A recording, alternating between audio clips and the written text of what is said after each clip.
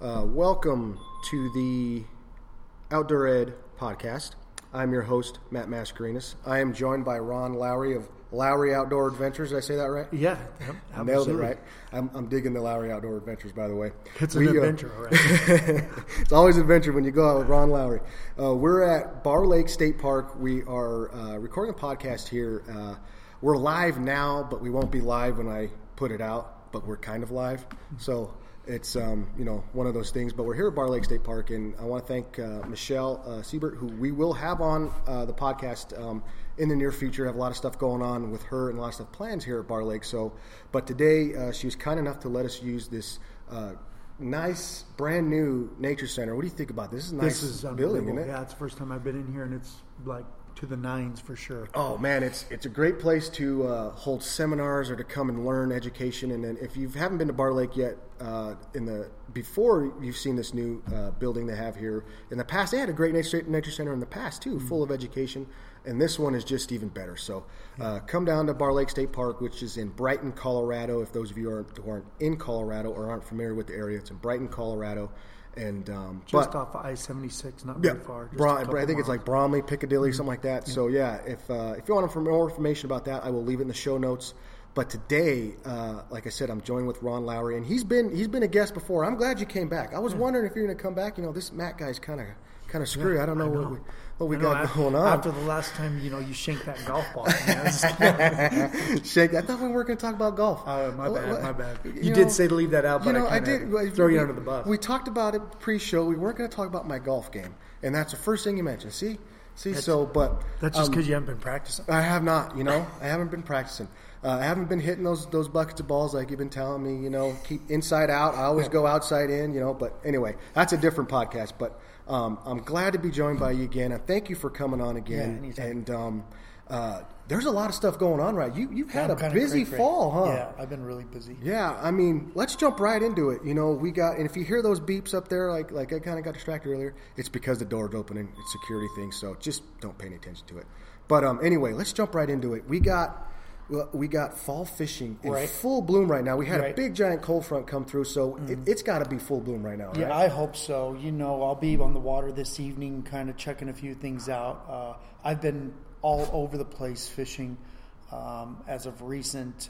Part of it just to do with, guys with brand new boats, trying to get some mechanics done, some electric stuff work done. But I mean, I've been all over. Even had fall fishing classic at Horsetooth that unfortunately didn't go well, but it's a tough fishery, and it wasn't fishing to the nines. It typically is fishing very well this time of year. That water's real low too. That kind of made a and there's some good. What was important is that there's a lot of good anglers out there that really did struggle. If you could find those few fish that maybe would take something, call it, I guess being at the right place at the right time, or really just putting that bait right in front of their face and then deciding. It was really bad. My partner and I, who we really worked on pretty hard on trying to get some things dialed in. We had fish everywhere we went in our spots. We'd drop our camera down after fishing it for a little while, just to make sure, because there were so many fish that were congregated. We had bass, crappie, walleye, bluegill, all swimming amongst each other. Like one would swim by, another one would swim by. Carp, suckers. I mean, they were everywhere. We never just found a pot of walleye. And maybe that might have been the thing where we faltered. We were finding walleye and we were fishing for the walleye, catching all kinds of fish. It wasn't like we zeroed, but we just didn't get any walleye in the boat, which is unfortunate. But from Horsetooth to Boyd, Jumbo, Jackson, Barr Lake, Cherry Creek, Aurora, Chatfield, Pueblo. I've been running around a lot of different fisheries, and in part because this time of year is another one of my go-to time of years for trophy walleye, right? Yeah, yep. So one of the things I love targeting, but it's a really difficult time of year right now because of a lot of different things. It's not that the bite's not horrible, but it's not great. But when you're trophy fishing, you're trying to look for those bigger fish to go and be at the right place when they're there and dialing that in. That's difficult, which is why the success rate is not as big as most people would think. Big fish, big animals, trophies type stuff. They don't come, they're not a dime a dozen. They're hard to track down. They're very smart. They sometimes do things like you're wondering, why are they here? Why all of a sudden am I needing to cast shallow with a stick bait? It's almost like I see this time of year revert back to springtime. So I tell everybody, we know a spring tactic is casting those stick baits shallow and so on and so forth. And the walleye almost seem to revert back to that. But then you get a deep bite where you've pulled in a 29-incher and 28 feet of water, right? So it's just really interesting to see that there's no rhyme or reason, of where these fish necessarily are. It's just, I think, being at the right place at the right time and dialing some of that in. So people always say, well, how come you're always able to I said, partly maybe it's due to being on the water more, right? Right. So, you're on the water a lot. Yeah, I'm on the water a lot. I am looking high, looking low. I'm looking for those better marks. If I see some better marks, I'll definitely spend some more time if they don't swim off. I think a lot of my fish right now, I don't know how other people are doing, but I will mark a fish and I'll literally turn around and fish that fish and it's gone. And when you start dealing with maybe shallow water inside of 10 feet, I could see a little bit. But we have some pretty dirty water across the state going right now. The water clarity is definitely pretty murked up. So, when you're dealing with a 12-foot walleye, 15-foot in the water column to 28, 29 feet, 30 feet, if you're telling me that boat's spooking it, we got some serious issues. I just think they're on the prowl and they're moving and they're looking a lot more, trying to make sure to get that, forage in them so they can survive for the winter. And in the springtime, you have the kind of the fallback that they're going through that spawn phase, so that they're going to be in a certain area, right. And this time of year with the fall, you still have the spring conditions, right? But you don't have that spawn phase where that there's fish that have to be, especially those big fish that have to be up in the spawning area. So you have to go find those big fish, right? And that's what exactly. And what you're doing. Exactly. A lot of those big fish are no different than Pueblo's been on a suspended bite. Chatfield, there's big fish and they are suspended, and when they do move in, you have a chance of being able to get them. It's just, are you at the right place when they decide to come in where they're going to come in to an edge or a drop off or some sort of structure. Whatever they're relating to out there, as far as i.e. chasing balls of bait shad or whatever it may be, but those are really hard fish to target and to get them to go. But it's really interesting. Years past, we've had some really good shallow bites in the evenings at nighttime, and historically, you could just look on the notorious guys that night fish. There's just not as many fish being caught as of late. Normally, you can have tons of pictures.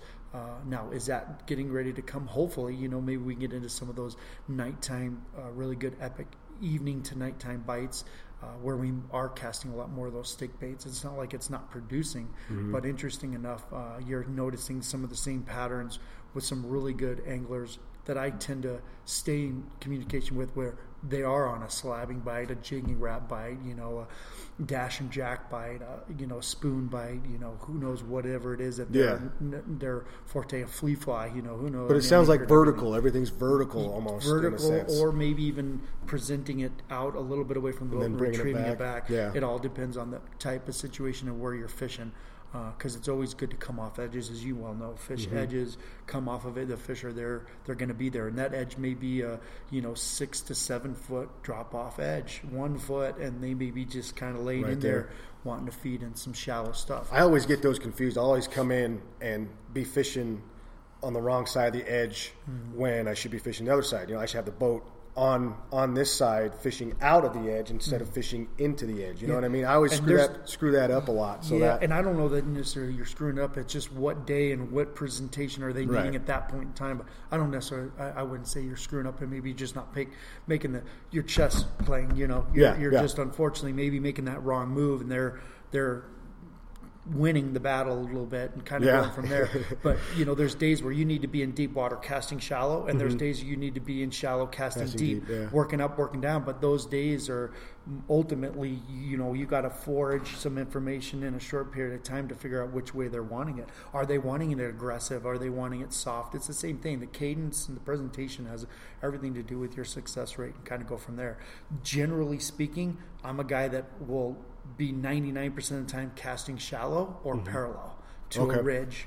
If you're casting parallel to a ridge, you're keeping your bait in the zone longer. Right. So let's say that that last master angler was caught at a certain depth, and for instance, let's say it's 28, 29 feet of depth. I would rather fish 28, 29 feet as long as I can, hoping to run into another big fish, than run up to 12 feet or run out to 45 feet or whatever that may be. And that's a great point, because a lot of people don't think about that. You said it. There's keywords there: parallel and keep the bait in the strike zone. Mm-hmm. And if you're casting straight on a piece of structure or an edge, whatever it may be, and you're working that bait back to you, that bait could not be in the strike zone for very long, and you'll give those fish an opportunity to see that bait. But if you're casting parallel to it, that stays. That's a great point right there that I've never thought about. Right. Well, and think about what your bait fish might do as it's entering into structure. It's been out suspended. It's going to go up shallow at some point in time. So let's take away the idea that they're out suspended and they're just going to go straight vertical. Let's say they're near structure and they're going to run into that structure before they go to the surface in the evenings with the low light conditions. Well, when they run into that surface, well, where did you see them out suspended? Well, 12 to 18 foot of water. Right. Where was that cloud of shad at when you ran into them? And then know that that's sometimes where I go to seek my edge, the nearest edge to that where those fish could. When they hit the edge, what do? I mean, who knows? Right. Without being able to notice, a camera or, I don't know, chip a bunch of shad, and follow them. They may go up, they may go down. My personal feelings are they hit the wall and they dispense sideways, so they stay in that zone. Right. Because why would they live in the zone of, say, 12 to 18 feet all day? You know what I mean? Moving around, looking for that, but then move vertically up in the evening. But when they do run into structure, why would they just go up? Right. I think they disperse all over the place. But i.e., for instance, when I'm vertically slabbing in some notorious lakes that have that, and I tell everybody, put your line counter reel to 22, that's why I'm telling you to do that. Don't put it at 15, because these shad aren't coming up. Right. The walleye are feeding on them at 22 feet of water. So I need you to put it on your line counter reel and slab at 22 feet. Well, I'm not feeling bottom. I know the boat's moving off and on that edge, but when we get close to that edge where the shad is going to run into that wall, let's say it, or the edge of that, those walleye are there to ambush them and kind of go from there. And you said line counter reel. Mm-hmm. So you're not trolling now. You're vertical. Yeah. So that's something that I never thought about, but it makes sense if you're keeping you're keeping track of where you got the bait in. Not necessarily like with the bottom. Right. Usually you okay, I got bottom, and then you look at your electronics and you say, okay, I'm 20 feet, whatever it may be, but I got bottom here. That's right. But having those line counter reels, I never thought about that. Now I've used segmented line, but it doesn't give you that kind of. It kind of gives you if you pay attention and you count, if it's every 6 feet, 3 feet, whatever it may be. I think tracer braid is. I may be mistaken, but it's segmented line, and you can count that down too. But being accurate in nailing down those details with a line counter reel could really improve your and it's proven to me over the years past that if I have somebody in the front of the boat and I have somebody in the back of the boat and we're slabbing at 22 feet, at some point in time we may both anglers may be off the edge if the wind situation is right, and we both may be back on, or the guy in the front of the boat might be back on the edge and the guy in the back of the boat, but we're still slabbing at 22 feet, and even the guy that's been suspended has caught fish, because walleye will chase the bait fish out away from it, and so on and so forth. And so there's so many things to really trying to figure some of that out, but being able to dial in some of that stuff and kind of go from there is really, really important to me. But yeah, I do use line counter reels when I'm doing that 99% of the time. There's other bites that maybe we're dealing with a lake that with, let's say, Cherry Creek or maybe even Chatfield, where I don't necessarily have to have my line counter reel at all times. I can use my spin casting reel, or a bait casting reel.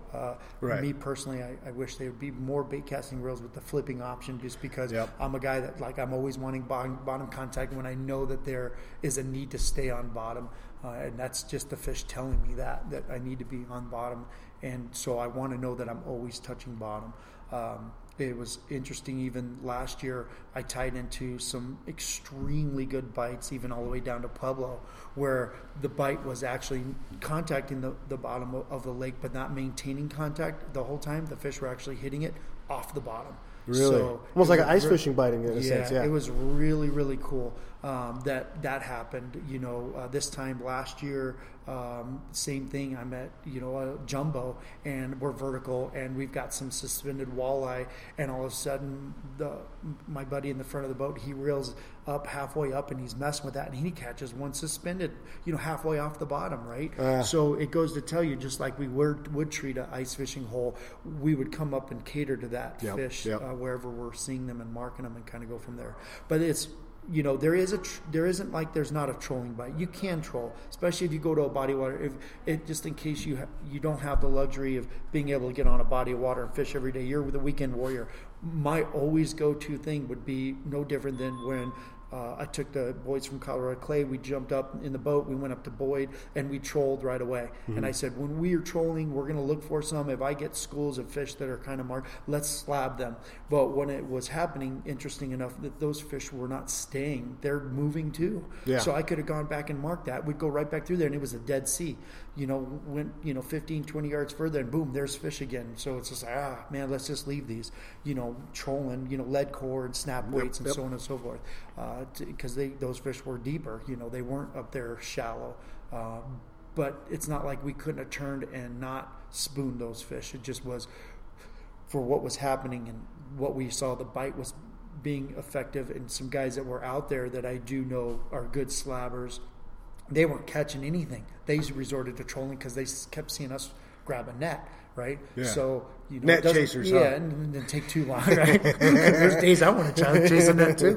What I want to chase is what's actually in the net or in the fish's mouth. That's what I want to chase. I'm like, I'll go look for my own fish. I don't know what's in there. Yeah, what's in it, what's the depth, and I'll see you later, And that's funny because it sounds like, because there's times where you can isolate and kind of really sit on a spot where there's bait fish moving through, so that there's fish going to be moving through following those bait fish. But it sounds like also too that it's like, okay, then there's where you can slab those and get vertical on those fish. But then it sounds like where you have to chase those fish that are chasing those bait fish by trolling. Right. So it's fall. Fall's a great time to go and it is. Get out there and fish. Whether it's walleye, smallmouth, everything's got the feed bag on right now. And I've had a lot of people. My phone's been getting blown up as of recent, and part of it too is just posting some pictures to try to get obviously business for fall. Yeah. I mean, it's a catch-22. Nobody knows you exist until you catch something. Then all of a sudden they're like, oh, you're my best friend. What are you doing? Where are you at? Blah blah blah. Most of the time I'm very well apt to sharing most of my information. I'm very transparent. You're very transparent. Always very been transparent until there's some bites where, whether I'm introduced to it or there's just bodies of water that I don't just like. There's no reason to push Boyd. There's no reason to push a jumbo, a North Sterling, a Jackson, or whatever, because it does me no good because I'm not fishing it as a guide. So then it's like, hey, there's some things going here and there, but I kind of lean off of it because it's not really what I need to be doing.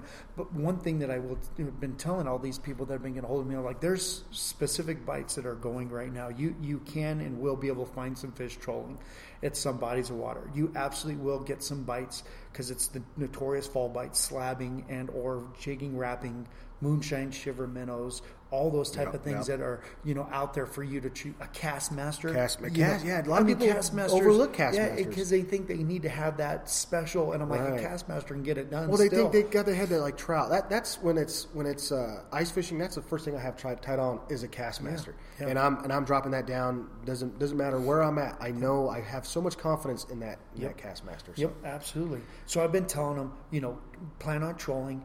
Plan on doing your slabbing, or if you want to call it jigging with a jigging wrap, or Dash and Jack from Bass Pro, or SBS Blade Bait from Bass Pro, which are all working right now. Everybody goes, they think it's a specific thing that they need. Like it's so funny. It's like, give me the juice of it, and I'm like, well, I tried a lot of stuff. I caught fish on this and I caught fish on that, but what was the big fish caught on? I'm like, okay.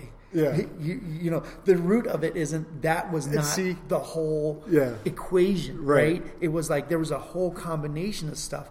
That fish might have bit anything. We were just at the right place, and that particular thing was in its face. Yeah. You don't know if I could have dropped down that or this or a cast master. It could have been whatever. Yeah. And that fish would have eaten it because I put it in front of his face. So Right. it's like, don't get hung up on that. Get hung up on, giving them a lot of presentation. Throw paddle tails. Swim baits are always notorious. Again, spring and fall. And stick baits. Spring and fall. So you're seeing this pattern of a fall bite start turning back into our spring presentation and kind of go from there. It kind of works backwards, huh? Yeah, in spring you got that cold water Yeah. that you're waiting to heat up to get that magic number, and then now in fall you got that warm water that we're trying to wait to cool off to get to that magic number. Exactly. So it just work backwards almost in a sense. Absolutely. Huh? The baits fish got to go shallow. You know that. The food source is shallow. The predatory animals are always going to go shallow, and that's just no different than why would a elk or a deer or an antelope go sun itself? Because it's got to be warm. Okay, Right. this fish is going to warm itself up and also feed. So there's two things. It's chasing a temperature, or maybe it's oxygen level. Who knows? There may be a bit certain clarity of water. There's all these factors that do tie into, notoriously tie into this, and kind of go from there. I think the fish tell me a lot too. I posted something recently, and I posted a fish that was a really cool colored fish, and I wish I would have taken better pictures. I really do. That was cool. After thinking about it, I was thinking, man, Ronnie, what were you? Because I was literally getting ready. My buddy Wick was literally getting ready to huck it back over because it was a short fish, notorious for Chatfield. I mean, we got a lot of wait until 2020, right? Right. Yeah. Just hold on. Yeah, There's your classes there. Just we give just gotta wait. them a couple, 2 or 3 years. We're going to have some really good fishing going on back at Chatfield. Right. Not that it's not great. It's just Well, they had a down year for shad. Right? Yeah. I mean, it was kind of the You're shad seeing population pods, but it's not. It wasn't as good as it, and whatever that may be. You know, the conditions weren't right to have multiple hatches. Maybe the water. There's a lot of things that go into that, and that happens a lot at Chatfield. You see that happen a lot at Chatfield. Right. Like a lake at Bar Lake, for example. If there's high water levels through June, July, then you're going to have multiple shad hatches here. But if the water level's down, you're not going to have as many shad hatches. And I didn't pay a lot of attention to Chatfield, so I can't speak on that. But that happens a lot. And then when that happens to me, you start to see a lot of those fish get caught different ways. They don't really relate to the shad bite. They may bite. And then this was a discussion too in on your Facebook post that you posted. And if you're not friends with Ron Lowry, go friend request him. And he's got a lot of info and a lot of stuff like that because I like that conversations like that. Why? And you get all kinds of because opinions on that now your people are starting to tie into my world. Where I'm Figure always out why. asking why, always asking why, because nobody has all the answers. And there's not a right or wrong answer. It's just a right or wrong answer at that time. Yeah, like discuss this. Tell me why this was happening. Yeah. I had some great anglers come on and give some insight to it, which I totally appreciate. But again, just getting people to think a little bit outside the box. Why was this fish so ironically colored? Yeah.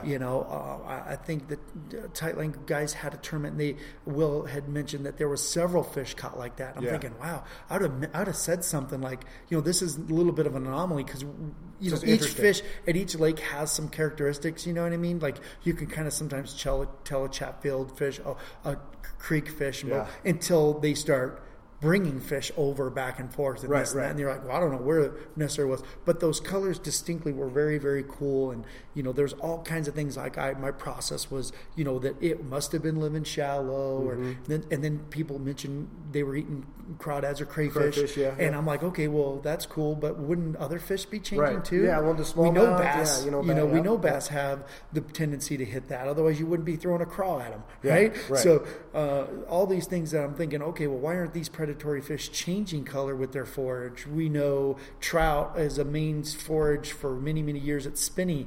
Now there's perch. Yeah. And if you don't think that those pike are not eating on those perch, you got nothing coming. Right. They've got to be.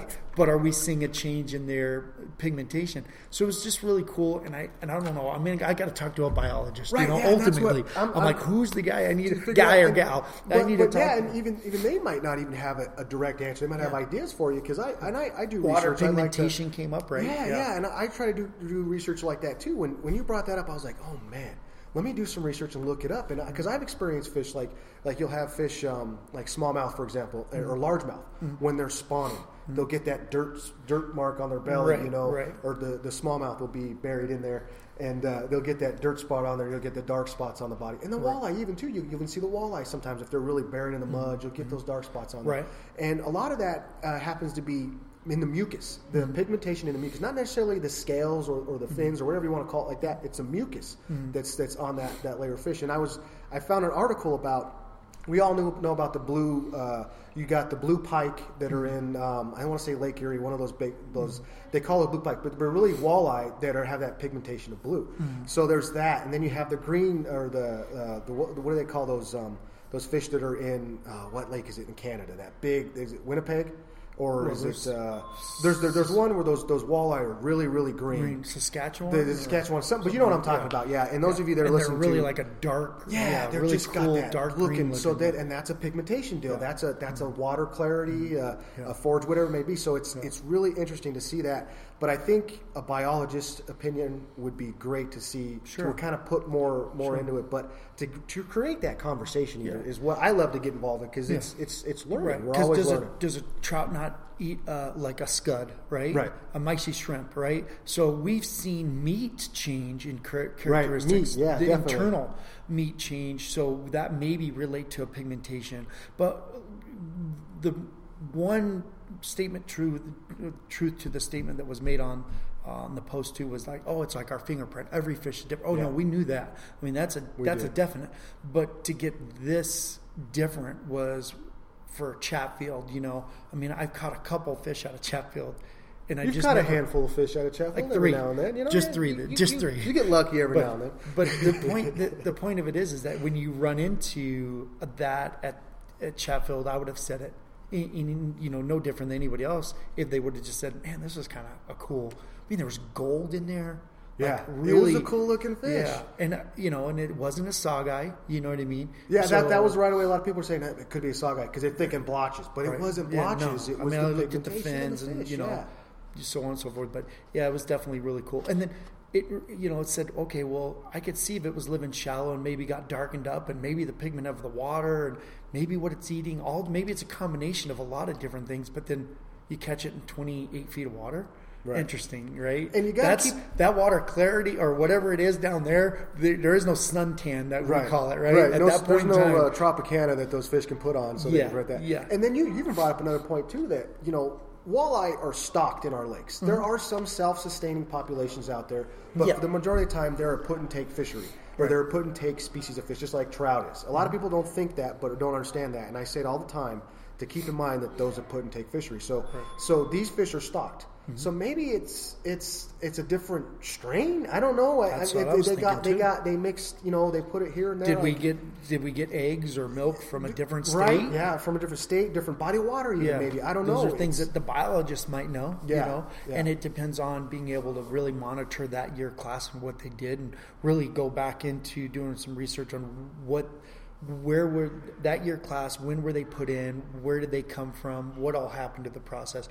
Because again, to all of a sudden come up with, we got a lot of them recently. I'm like, really? Recently? Okay, then there's something going on. There's something. Okay, well then there was some, like I think Will had mentioned, there was some brought to the scale. Well, that means that there were bigger fish brought to the scale, meaning keeper size fish. Because that was. But I was told that there was fish being caught that were that color, right? But they were smaller. Right. But Will had mentioned that on the post that there were several brought into the scale. So that means there's an older class then tied into maybe like what he was saying, some other guys, it's the crawdad. They're having to eat the crawdad because of the forage. Right. And I'm like, okay, interesting. Then why aren't the other species changing? That color. Because I thought right away it was because you see some fish that are in that youth stage where they'll adapt a certain color because to match where they're hiding. Right. Just like a deer's born without scent. Something like that, where they can, and then when they get bigger and they get older, they kind of grow out of that way. Right. So, but there's just so many things that you could think of. But I found that very interesting. Also, it was a cool deal, but I still don't know the answer, man. That's the thing that's frustrating to me. Maybe I'll never will, but maybe we can. Maybe we're here. We could go talk to. We're here at CPW place, so we can go see if we can pull a biologist or something. We got that kind of pull, right? Yeah, I hope so. You'd say him with Matt. I should be able. You should be able to pull something. So.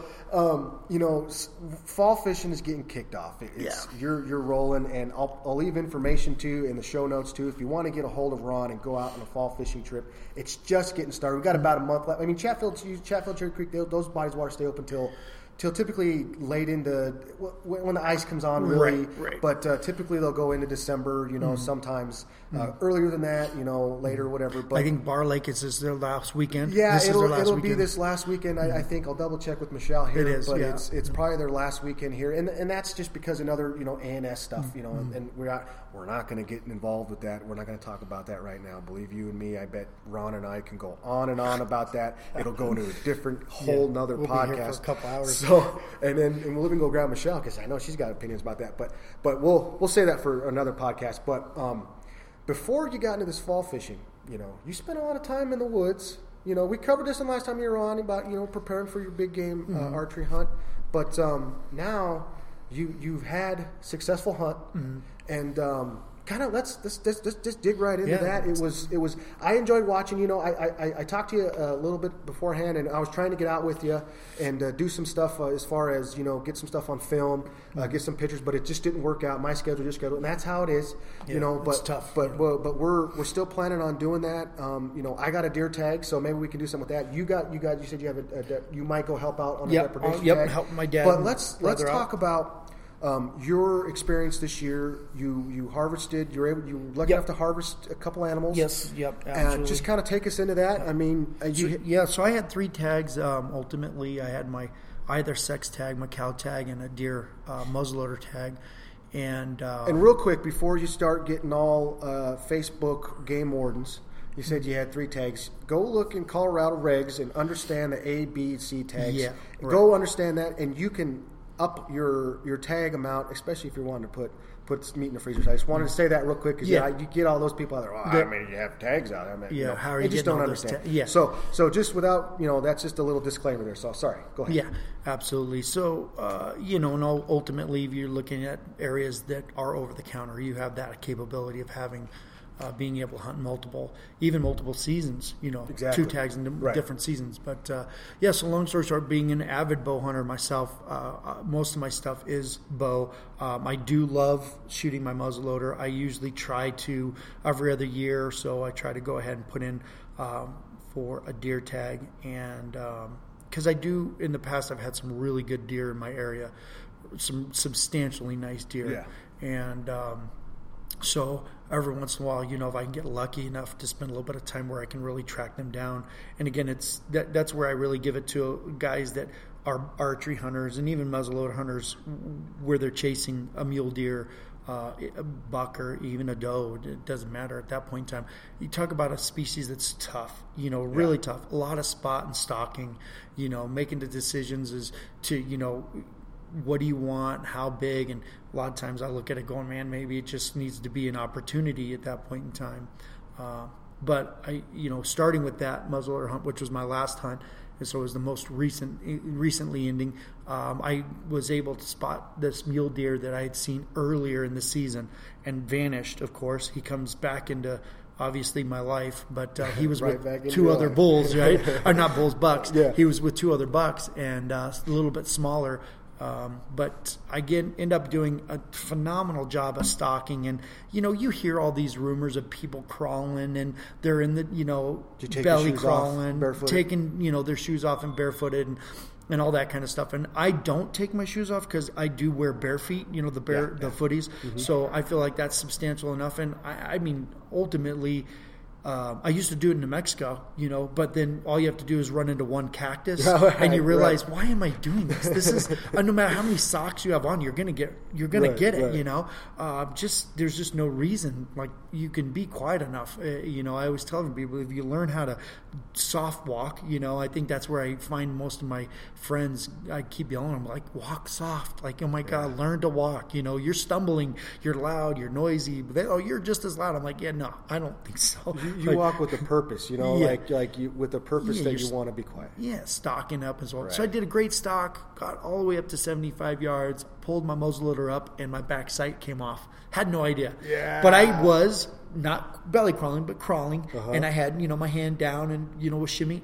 Who knows where it had come off? Because there's multiple times that I literally had to sit and up the slope and orient myself and realize, okay, well, I need to be a little higher. I need to move in a little bit further before I crested over so they wouldn't see me. I mean, it's much harder than people think to do a spot and stock. I mean, unless you got somebody with a flag, raise it up for going higher, raise it to go to the left for going left. You didn't down have low. that? You didn't have that I didn't get that luxury. Oh. I didn't have 4 people. I know a lot of guys with that have camera that, yeah. guys and all that kind of stuff that can help you, and guides and this and that could help me orient it. So it was a little bit tough. So it was a little bit disappointing, but it was really cool because I got to get that close to these 3 nice bucks, and unfortunately, I didn't harvest it, but it was my last basic hoorah hunt, and went from there.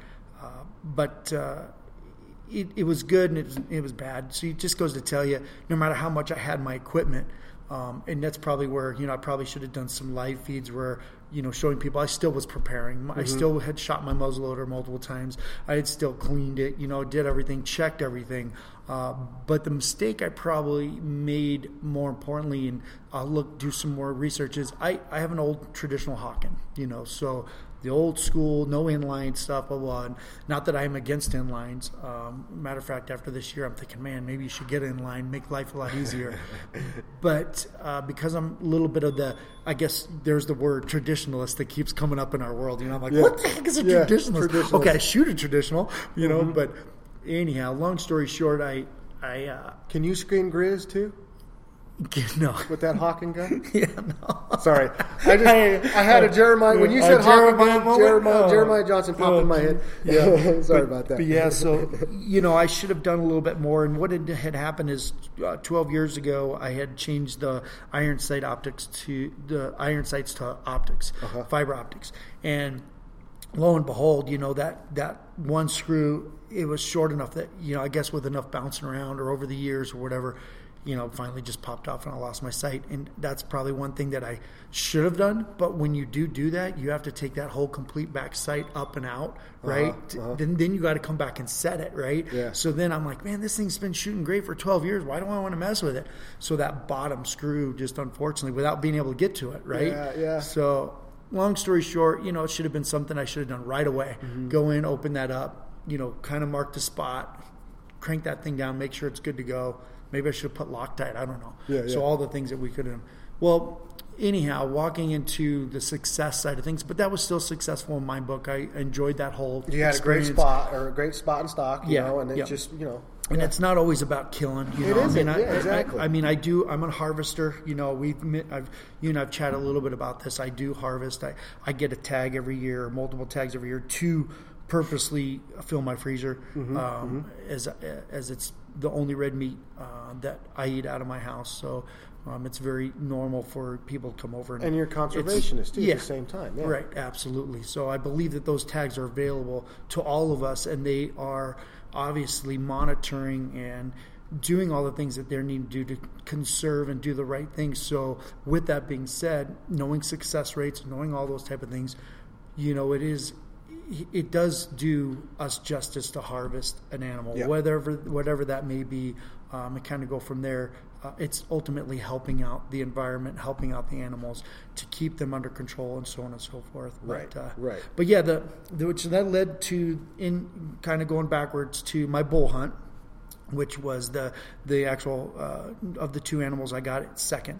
I had several animals in an area early, and of course they kind of just vanished a little bit on me with no rhyme or reason. Like there was no pressure back in there. I know the area well enough.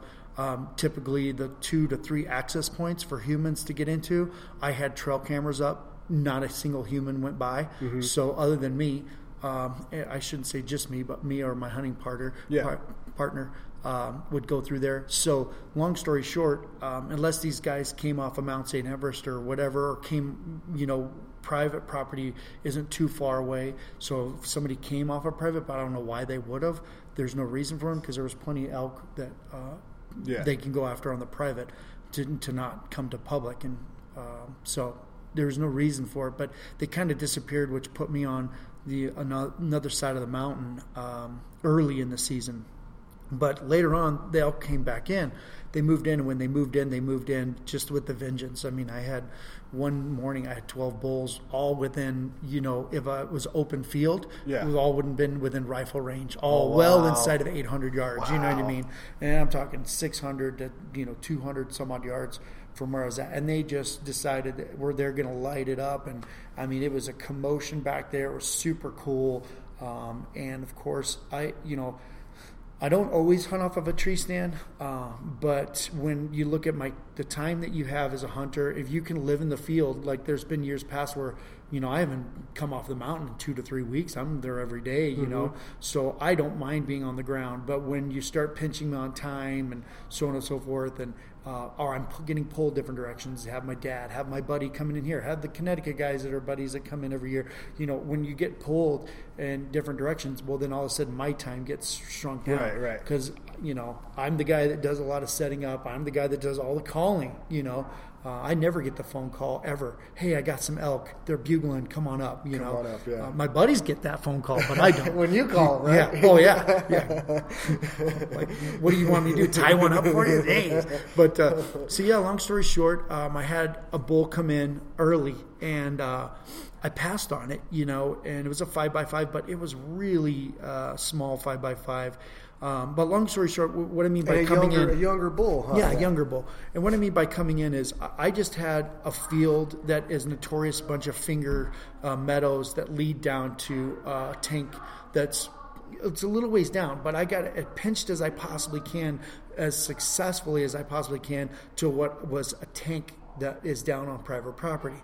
And again, that's knowing your private property and understanding, does that private property have hunters? Does it not have hunters? Yeah. So there's an area in there that they hunt a lot, but not quite near me. But every year there is typically guys on the private property, especially coming into the muzzleloader season. Is it fences? Is there a fence there? Yeah, or a gate it's or something down, like that? but it's down quite a ways. But there's no trees, right? Okay, so if you're on the ground, you're successful. If you could do a spot and stalking and really pinch private property. But I don't like getting that close, only because, again, if my animal exits and it jumps the fence, right? How am I going to do that, right? So I don't like really pushing myself to tightening up that tight. You give yourself a buffer, yeah. I do. Yeah, my animals have to travel. My animal would have to travel over 500 yards. If there's an animal that travels more than 80 with any ethical shot and good place shot, those animals are going down very quickly. Yeah. So if they're going that far, my shot definitely was not placed in the proper proper position, which I'd hate to hear and do that. So I don't pitch myself. Plus, on top of that, I can't. I don't have any successful trees that I can climb. So I'm really just hoping that they mill through, that they're just maybe coming out. And ultimately this year led me to saying, I got to get back over there and put myself back in that position for one reason, because of the heat and because of the lack of moisture. That's why those elk. So when people say, well, why all of a sudden they came back? Why did they leave? We got some rain, so they kind of dispersed. Yep. Now all of a sudden the rain, dried out. Everything got into drop mode, got really super hot, and they had enough good cover, on some deep timber that they could go in bed down during the day and have some protection from the heat, and then at night they would work out of there. But there's times that they would work out in the middle of the night, so there's no hunting success there. Right. My trail cameras had tons of pictures on it at night, but occasional elk here, occasional elk there coming through during the day, and I'm like, I still have to, because then maybe I can call. Anyhow, I have a smaller bull come in, I pass on it, and he ends up milling off, and I just kind of shook my head going, what are you doing? Like, all of a sudden you became a trophy elk hunter? Yeah. Like, you didn't come up here. I didn't spend the time and the energy and the know-how to do all of this to pass up on a legal bull when it's like, okay, I need to get the job done, I'm by myself. I have no help. You know what I mean? Like, who cares about a 400 class bull at that point in time if you've ever had to deal with it on your own, which very few people do. I don't know very, very few people that are by themselves on that class bull, because it's a lot of work and a lot of pack out. That's a great point, because you don't hear about that you after you kill that animal. Now the real work begins. You always hear the real work begins. Big time. And when you have to do that alone, it is your responsibility as a person who just took that animal's life to give it as much respect as you can to properly harvest that animal out of there. Take as much meat as you can, as much. I mean, do as much respect to that animal. And if you as a hunter are looking at, well, that's not big enough, and I want a monster like 400 class bull, like you said. But then how are you going to take that animal out, you know? Yeah. And then you get to people, though, well, you just do it. But it's if you've never done that, or if you even have done that, there's both ways of looking at it. If you have done that, you know what kind of work that is. Right. And it's fair and respectful for you and that animal that you get it out of there. You get it out of there. That kind of heat. Yeah, and that kind of heat. Quickly So as possible. you're doing multiple things. There is you're preserving that. You're going to get that animal out and very quickly with the heat and everything going on. So you don't want to put that too much where it's unrealistic, you know, for one person to do that. Yeah, and you know, it was, even though I passed up on that one, I had another bull come in. I was successful even placing the shot. It went over. It never gave me when an animal expires, you know, we typically know that, and this animal was in my view the whole time, and I really ultimately didn't know it totally expired, which I gave it its due diligence. I did go ahead, even though I was in my full view. This animal, when it dropped, in part just because of the way he kind of been acting, and I thought, well, maybe I did enter a little bit high, and I caught one lung high and then another one low, and so it made me a little bit nervous. So I didn't come down off my tree stand right away and rush over there, primarily because I'm like, I got a stick and string, you know, good luck trying to put another one in them, you know. And it's not that I'm not afraid to shoot 80 yards, but 80 yards shot at an animal that's away pointing, you know, rear ends facing you and its head away from you, your target zone is 3-4 inches, you know, and I want to tell myself I'm a pretty good shot, but to dial that in and then just kind of wound it again or ruin meat or whatever, so I kind of really had to wait. Yeah, and you prepare, you shoot. I mean, there's plenty of videos out there of you preparing and shooting, you know, those live videos that you went out. So you're prepared, you know where you're going to put that shot, and you're very confident where you're going to put that shot. And you're very confident after you make that shot where you put it, knowing where you put the shot and how that animal reacted. Yep. You have enough experience in the field to know what you're going to do. So there's no reason for you to get down in there and do that if you're seeing reacting that. And also gives you a time to reflect. Yeah, a lot of people don't think about that and calm down because no matter how much how much I tell people, oh yeah, I'm really successful, blah blah. You know, when I knock an animal down, I mean, I have like tons of emotions. You know, I mean, it just. The crazy side of it is, you know, I'm like dropping tears because one thing is I love elk, you know, to death. Just visually watching them, and they're a very cool animal. I really enjoy spending time around them and just watching. They're a very pretty animal. So it is hard, you know, gut wrenching, even though I know I'm feeding myself and my family and friends, you know, inclusive. I've got some stuff for you in the truck. Oh, okay, that's it. We're done. Yeah. But you know, long story short, you know, I still go through all of those things, and I have that emotion, and so it's best that I sit down, and calm, and collect myself. And I see people that have gotten themselves hurt. You know, making mistakes at that point in time. They don't realize, you know, they got buck fever, if you want to call it that, going, or just an adrenaline rush. And I've seen people literally pass out because of that rush. And you don't realize, like, that emotion and so on and so forth. So the best thing to do is, you know, sit back down, collect yourself, you know, just don't spook the animal. Yeah, give the animal the time it needs. Yeah. So I was able to watch this whole animal, you know, being by myself. I don't get to prop it up and make it look nice, so my pictures were horrible. You didn't do the hero shot? No, I didn't get to do any of that. I didn't get to prop it. You know, I'm like, man. But I never have anyway, so I don't think I'm going to start now. Yeah. So, but, you know, long story short, it just was, you know, unfortunate. But, you know, I took a couple pictures and, you know, still shared with friends and family and my Facebook friends that follow me. And for the success, but it was a great hunt, you know, even though I was by myself and I had a lot of work, because once I got that thing knocked down, I mean, I didn't get back to camp with the last load until 10:30. And, you know, when I explained to people that I was able to get that elk, I believe it was like 6:34 or something like that p.m. around that time. And when I was able to knock that elk down, and the time that it took, you know, where I felt like it was fully expired for me to shimmy down, because again, it gave me no signs, thrashing, kicking noise that we normally can associate with with the expiring animal. But long story short, I didn't get any of that, so I was a little bit nervous coming down, but I pushed it till like last light because I'm like, okay, this thing hasn't moved. I had another elk come in and it never moved again, so I'm like, I think I'm good to go. And so I went ahead and shimmied on down, and it was 10:30 by the time I got that last pack all the way to what I call an area that we can have a main spike camp, type of deal. And that's a lot of work by yourself, I mean, I probably overloaded myself a little too much because ultimately I took everything out in 3 loads, and regardless of saying, oh, well, that must not have been a very big bull elk or whatever. Well, it was big. I mean, I'd just shoot one and pack it out in 3 loads and let me know how you feel afterwards. Right. So there's a few days after that where I told everybody, I'm like, do not call me, don't write, don't text. I need a break. Yeah, I need a break. But it was a lot of work, and I probably pushed myself a little too hard of a pack mule. But I wanted to get that thing out because, circling back a little bit, because of the heat, I was stressed, very, very stressed.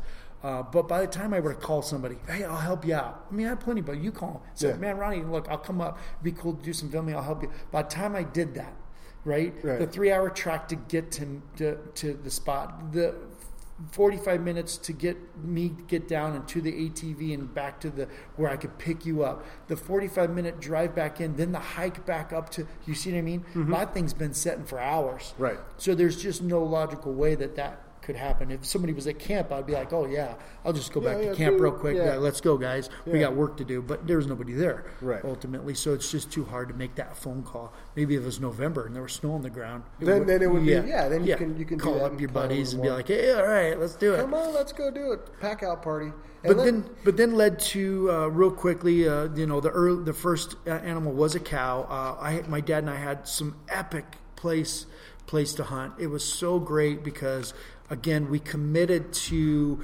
spike camping, and this is what I think, honestly, that people need to understand. There is a big rave out there of this athletic hunter, that's now coming, where these guys are literally, they're living out of a pack, out of their bag, right? Green, for instance, out of Australia. Yeah, Adam Greentree. Adam He's Greentree. A savage, Dude, he's covering, 300 and some odd, now 3 states that he hunted in, If you're not familiar with him, go follow on Instagram, Adam Greentree.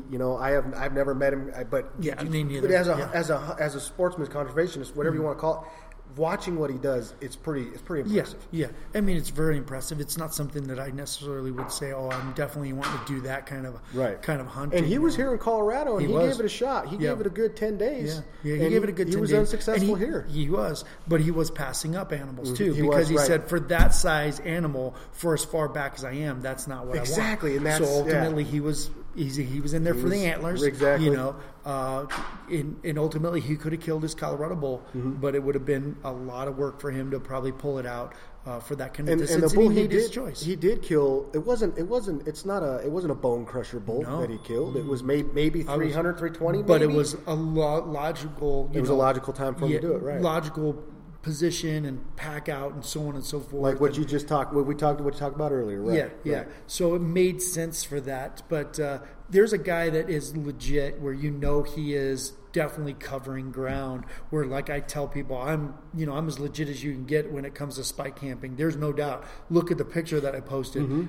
There's no ATV in the background. There's no trail. Yeah. There's no, if I gave a GPS coordinate, which I wouldn't do, I hate to say that, guys, but I've done the work. You guys got to do the same thing in searching that minimum 2 miles minimum away from any road. And in the state of Colorado, when I say that, like, truly look at a map and look at all the Jeep trails and ATV trails. It's hard to get away. Right. You see what I mean? It's hard to get away from an actual ATV hunter, which is becoming more and more prevalent. There's a lot of them out there. Yeah. And with a stick and string, it's ridiculous. But I'm not a guy that pulls up and says, I'm scouting and I'm in my truck. You know what I mean? Right. I'm not a guy that I'm scouting and, I'm able to do it off an ATV. there's a few spots that I call it technically scouting. I'm just looking, but the area that those elk are in, if I was scouting the actual area, if I'm scouting from a distance, that's one thing. But if I'm actually scouting an area where I'm closer and I'm looking for the water source, I'm looking for the deep timber where they're going to be bedding down, I'm looking for their movement between the two places and all that, I'm not doing it from 7 miles away. That's too impossible. Right. And people you often hear 1 to 2 miles. Yeah. 1 to 2 miles in the bush is so hard. It's ridiculous. It's so much further than people think. It's not walking from here to Walgreens down the street. Yeah. It's not doing that. Yeah, you're not on flat pavement, where you have hills and undulation and so on and so forth. And when I hear guys talk about that they go back to scout trips in a day, 14 miles, 13, 15, whatever. I can hear that on a horse. I can hear that on a horse, but on foot, and a scouting trip, and I just kind of, it boggles my mind. I'm like, I'd like to see that trip. I'd like to see how you do that because you're pretty impressive. You're either a mountain goat or you have. And are you really hunting, right? Right, yeah. And when I hear that stuff, just to understand how far that is and how much that is. And I have covered 14 miles in one day from start to finish, getting up, and I'm already at a trail edge to get up to a hunting zone. Elk are in the sage, but an area that my buddies and I used to do a lot of is a 14-mile track. But it's a loop. Yeah, it's just a loop. It's not just we made. One in. Go 14 miles straight in because there's nobody, unless you're living there, you can't go 14 miles straight in unless you got a road or whatever, and they're picking you up on the other side. I could see that too. Yeah. Okay, but then that's technically a 14 in, 14 out. To make a round trip. And could I see 7 in and 7 out? That's still a long ways for a hunter. That's a long ways for a true hunter to cover ground and not be stumbling and running into stuff, because I hunt, I as soon as I touch the ground, there's times I tell people, man, I'm surprised we haven't killed something at a camp. I say that all the time. Right. Literally where my main spike camp is, not the main camp, what I call the parking lot. That's where the RVs and the vehicles can pull into. You have a trailhead and you can just boom. Yeah, right. Yeah, right. You know what I'm saying? When you got a car, pull up next to a truck and you're like, I'm hunting. You're like, okay, I'm sorry, man. It's not really, you're hunting just a little ways off the road. But, long story short, from that point of my main spike camp, I tell my buddies all the time, I cannot believe we haven't killed an elk right out of camp. Right. I can't believe it. We have them running around us. At night we hear them, but during the day, it's just so weird that they kind of mill off or they get down into the ravines or whatever. But so long story short, my dad and I did our preparation. We got ourselves back in there. We were 2.3 miles back in. It was straight up pretty much to a hill. And it was a good hike for, like I was commenting, a 70-year-old man to perform. He was up and down that mountain more than I was because he was there earlier and getting all of his stuff up, and he didn't want to pack heavy. He wanted multiple trips, just packing light. And ironically, while we were hiking up there, we passed a notorious spot that there's times where I've set him in a spot and he's been very successful in that. We passed it multiple times, but the elk weren't the traffic wasn't really there. They were in a little bit deeper, a little higher, but a little bit deeper timber. And so long story short, we were there. We had some good potentials that came in, but didn't get into archery range. And that's another thing I think people need to understand is just because I happen to be setting over the top of water, I had 4 elk walk by, I thought, okay, they're going to come in. I didn't pull the trigger 44 yards away, didn't pull the trigger. And I'm thinking all they're doing was they're working to get below the water and then they're going to work back in. I see that time and time again. They don't just come right straight in. They're down below. They're getting the downdraft. They're making sure everything's good to go. And then they work their way up and into a water wallow. And yet these things would just walk through. Like, where are you going? Yeah. Like, is there water over there that I don't know about? I'm like, I want to put a tracker on. I'm like, where are you going? It's just absolutely nuts. Shaking my head, going, I can't believe this. Yeah. Why aren't they there? And so long story short, I had several elk come in early, and then we did some changing around. I got my dad in a different location. I went back up, which now we were pretty far separated, but I went back up to my spot only because I had so many elk, and I had said, hey, look, if a cow does come in at this point in time, even though I've had some really nice bulls, if a cow does come in, I'm going to go ahead because looking at my schedule, I've got to come back home. And if I'm going to leave and come to Denver, I really need to be able to get that. Lo and behold, The next day, I hiked back up in there, and about noonish, 1 o'clock, I got into my tree stand, and a lot of guys are like, "Man, I can't believe you sit there all day." And I'm like, "I don't want to." That's if anybody's ever tree stand hunted. Matter of fact, put yourself on a ground blind and tell me that you're not miserable. Right. And you're on the ground. You're right? on the ground, like right. just sit there. I've never been in a tree stand, but I've been in a ground blind. Yeah. To sit there for as long as you have to sit there, they're not comfortable. Okay, Yeah. they're horrible. Plus, on top of that far back in, I'm using a lone wolf, which is a climber, which is very primitive, not a lot of padding, super horrible. So yeah, there's a lot of looking around, standing up, stretching. I mean, tying myself to the tree. Some dozing. I'm like, all right, man. I Is that what those safety things are that I was? Well, that's just a safety belt. That's just in case I do fall. I'm actually talking about tying myself to the tree, like literally. And people are like, dude, that's just miserable. I never get caught doing that and blah, blah, blah. And I said, well, I understand that, but just the fact of the success rate. It's early. Effective. It's not just early, but we did have some talking and bugling, but it was contact. We had extreme hot temperatures. I'm like, there's no such thing as, getting on the ground and busting ground and being that aggressive. Mm-hmm. Mm-hmm. Yeah. Really. You're going to get on Rice Krispie treats. Yeah. And you're going to go on the ground and you're going to successfully hunt an elk. Yeah. All right. I want to see that. Let's see it on film. Yeah. Exactly. You probably won't see it on film. But you'll hear it talked about. Yeah. But you won't see it on film. Yeah. But that's because you don't hear a lot about the tree stands, and you said key things there was that that there wasn't the situation for you to get aggressive. Right. So you did what you did. Aggressive like could be me getting them if I was on the ground, me getting close enough to get into their kitchen or their living room and try to talk them out of it. But you got animals that weren't talking. These animals weren't even doing a sneaky peek, which we have a lot in Colorado, where you're bugling, talking, and one will sneak in. A cow will sneak in to check out. A younger bull, a spike, just to check out, because they hear noise. But that's also where I'm looking at going, if you're calling that much, the animals don't call that much. So how in the world do you think you're going to alter the universe? Right? There's a whole situational thing here of these animals communicate with each other and do certain things. Now, in the peak of the rut, like you watch some videos now, I mean, these bulls are screaming. Go down to Chatfield. Go on the backside. This morning, I mean, they were ripping. You know what I mean? They were just tearing it up, a new one. And so, there's those times where you can be the high-end caller, aggressively calling all the time, so on and so forth. And you just got to pick and choose those battles to be an aggressive caller or using some of those aggressive tactics like getting on the ground and getting up in there and kind of going from there. And those are aggressive tactics. Anytime somebody hunts on the ground for elk on public land, let me reiterate that for sure. On most public land, if you're on the ground and you're hunting, you're already an aggressive hunter if you're on the ground. Mm-hmm. You're taking the most aggressive approach.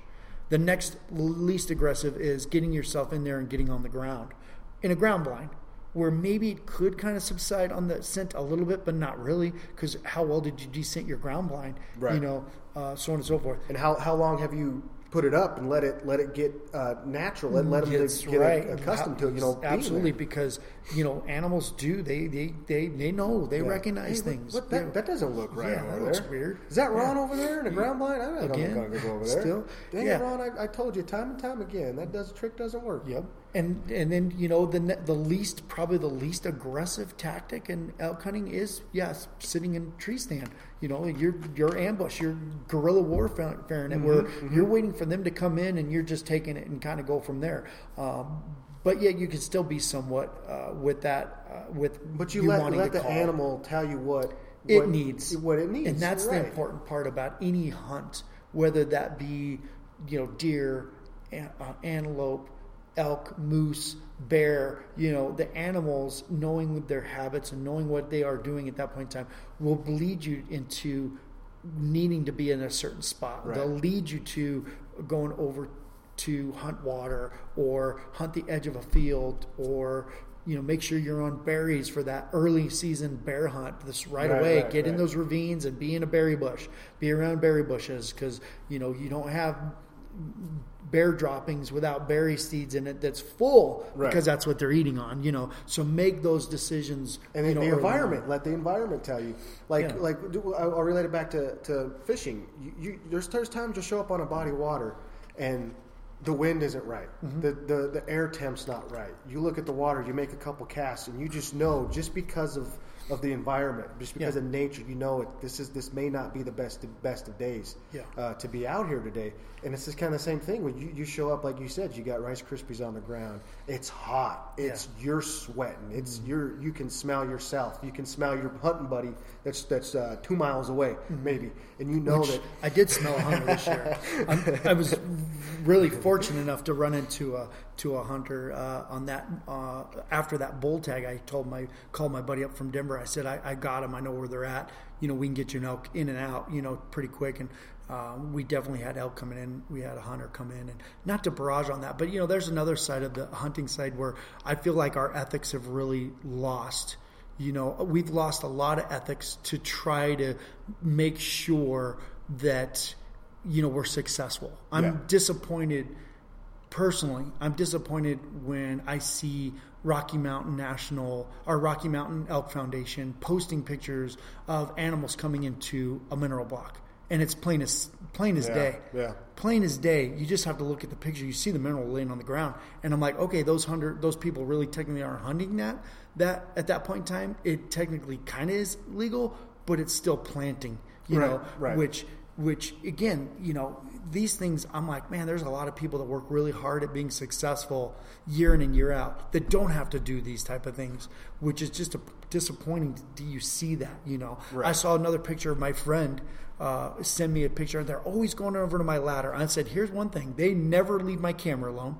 They're always around my camera because they smell it. Yep. I have bite marks in my camera because they're tasting it because it's something different. Like the batteries, there's something to do with the batteries. I guess there's something in there going on, right? They do come to my tree stand every once in a while. I don't see them always coming to. I'm saying in spots where I put a ladder. Yeah. Okay. Because normally I'm a climber, but I do have ladders as well.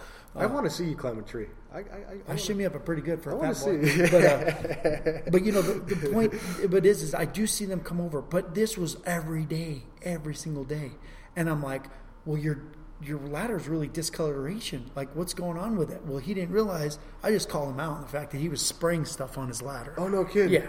So I'm like, dude, I don't even want to be a part of that. Right. You need to, whatever you're spraying, descenting it or whatever is attracting those animals. You're borderline. You're really, really borderline.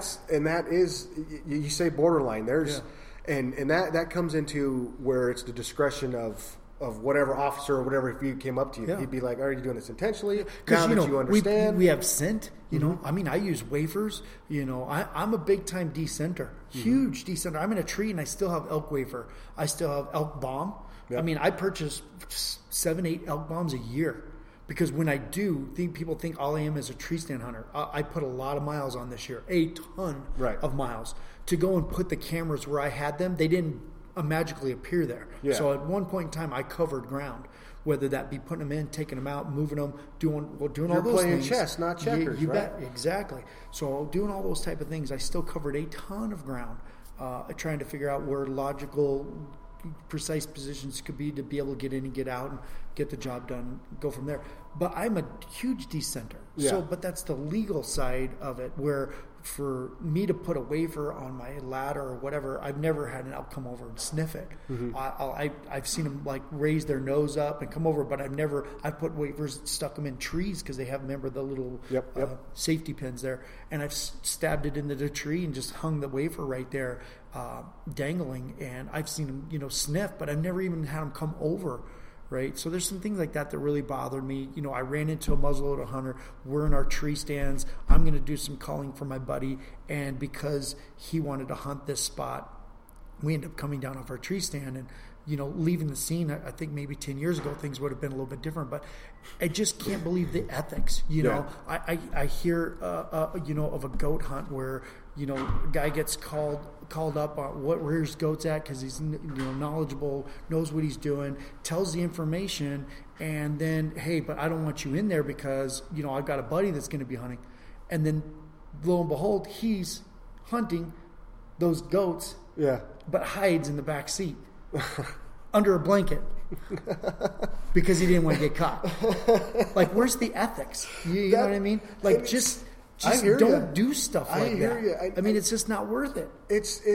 And what it really breaks down and comes down to is that I can't watch a hunting show on TV anymore at all because it's fluff. Yeah. It's fluff. It's. I use the term honey dicking. Yeah. You know, it's telling you what you want to hear, showing you what you want to see, and it's a lot of fluff, and it's a big problem. It's a really big problem that's out there that I see, that where you get these guys that are talking, moving the around. Camera guy moves so much. If I even blink, I feel like my elk are going to bust. Right, you know? and then that's why it's so, and you get these portrayals of this is how it is, or this is how you should go out and approach an animal or approach a hunting situation.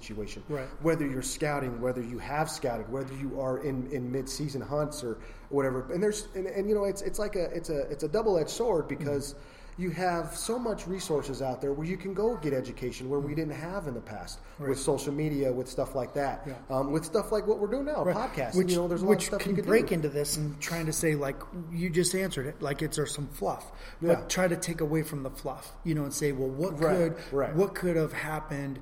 Let's say if somebody were to film me this year, like what were you doing? How were you preparing? Early on, you know, we even had some discussions. I'm always watching the weather, we always are watching the weather. I know I have a resident herd in my area, and I have a migratory herd. When the migratory herd moves through, it's in good numbers, really good numbers, enough to where I've seen a whole hillside, and we're talking 900 elk moving across throughout a whole big ridge, huge ridge, of sage moving across there. So we have had good numbers like that. I know where my logging is going on, because I do have logging in my area. The thing that is getting me to where I am still learning to help people out. My area, I have areas where I used to have easy access. I'm no different than anybody else. I'm as lazy as the next guy. If I can make it easier on myself, Matt, I'm going to do that. I hear because you're ridiculous in going out there, and you know it's unrealistic. If you're, especially if you're not in the shape. Like there's some guys, right? We're talking about the athletic hunter. I mean, these dudes we're preparing all year. Okay, I'm too lazy. I'm too fat, apparently, to want to do that, right? But it is a cool... But you're honest, yeah. It is a cool rave of that I'm seeing and, following through. It is cool, and I see it all the time, too, and it sparks my competitive spirit to be like, I could probably go do that. Yeah. But then I'm like, do I really need to do that to get my experience out there? Because that's what it's all about. And that's my whole goal with all this, is to share your experience, my experience, other people's experience of it. It's not just about the kill. Right. It's like, and I talked about filming, and I don't even know if I'm going to attempt. Like the main thing I wanted to film with you was the breakdown of that animal. Right. After you the harvest of it. Because we talked about it. Yeah. That's important, and you need to. That's right there is where you can. How do you quarter it? How do you clean it? Like all the things. Like people don't realize I bring a plastic bag with me. They're always like, "What's a plastic bag?" I'm like, none of my meat touches the ground. I pray I don't see much fur. Right. But if I lay this plastic bag down while I'm taking one of the quarters off, I have some place to lean or lay that thing that's not on the dirt and the vegetation, which the meat's wet at that point in time. So it collects everything. I mean, everything under the moon. And so I don't want any of that potential bacteria, getting in there and affecting it. So there's all these little things that would have helped people for sure. And that's what I want to get. And like I used to love kill shots when I was younger, but now I hate kill shots on TV.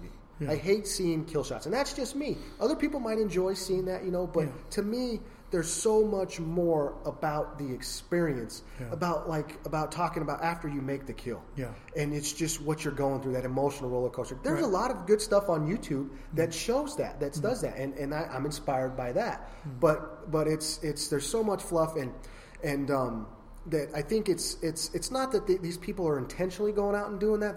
Some of them are getting paid a lot of money to go talk about a product that they use. Yeah. Don't get me wrong, but a lot of it is just they're not thinking about it fully, and it also goes into what we kind of touched on prior, is that I think the thing that gets thrown around a lot is I want to kill a big elk, and I think what the word that they're using, big.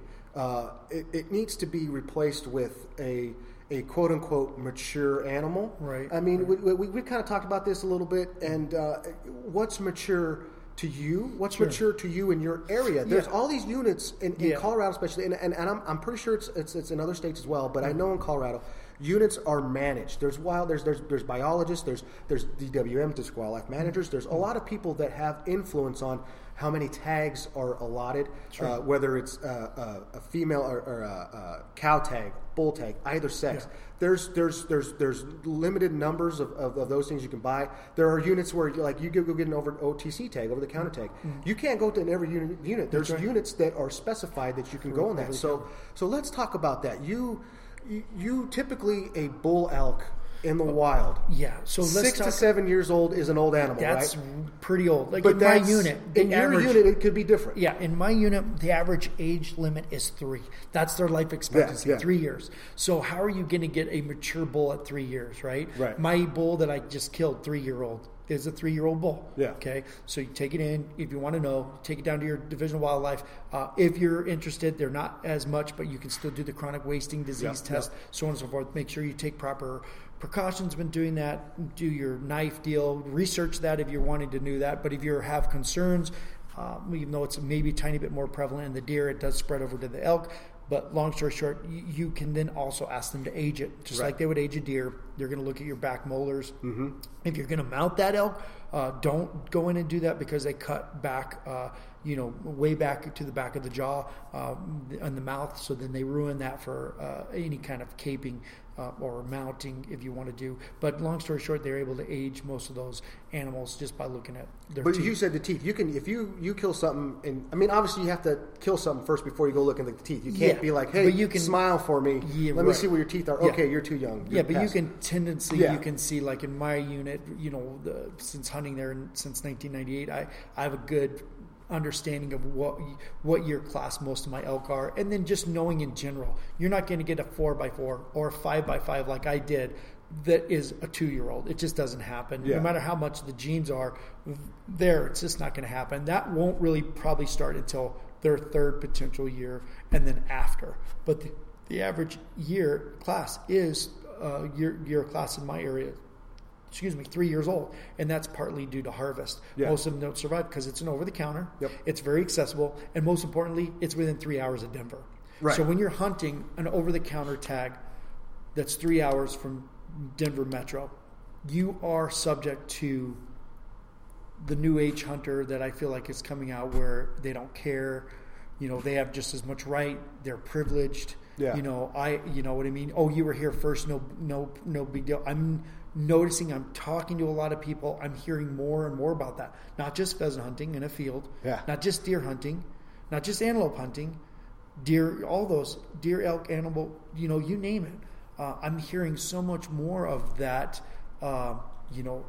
That athletic hunter taking over ridges, and I'm like, they may not all be athletic hunters. They may be hikers too, because there's a lot of people that love to hike. If I was into the hiking world, I'd like to hike during that time of year because it's not burning up. I'm not killing myself with the heat, extreme heats, and I could backpack in with light enough gear that I can stay overnight multiple nights, right? So I can have my tents and all that and not freeze. Like, I don't want to do it right now. It's too cold up there. It's cold up there. So it's a time to frame a year or two, and the conditions lead to all of that. But there's more of that, people hearing and seeing stuff that, we're in the back country. We're way back there. And I think they'd be shocked that the guys are driving their ATV down a little slope. They get off their ATV, they go over a tiny little ridge, and they hunt their elk and they get it, and then they come over. Right. So I think, there is some of that. Yeah. So to bring people into saying, well, let's try to be realist and say, what is happening. Like I was mentioning, I'm checking out my weather, checking out all this stuff to help people out. The education part of this and saying, I was successful. We didn't get to do the film like we did, but how were you successful? What were you doing? There's a lot of that I was doing. I was constantly watching it. I was constantly calling the local contacts that I have. There's a couple people that own a sporting goods store maybe nearby, or gas station if Right. you know the owner, Yeah. or whatever, and I'm asking them, I'm hearing that you guys got rain. Did you get rain, and was the rain in this situation or right in here? Was it? Did the town of Kremlin get hit, but the mountain that I hunt doesn't get hit? Yeah. Right? Yeah. Did it hit that too? Well, sometimes they don't know that unless they were kind of like watching. So I build a rapport with locals in the area that can give me up to date, especially as I get closer to the hunt. And I'm noticing I hear a storm, and I can call them how much. Man, we got pounded. I mean, it's flooded here. Okay, good chance I got hit too. Right.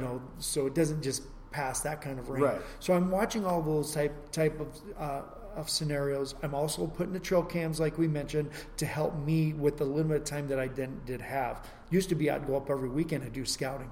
I've done a lot of scouting and covering on ground and looking, and that's partly early on as I was scouting, looking for spots to hunt.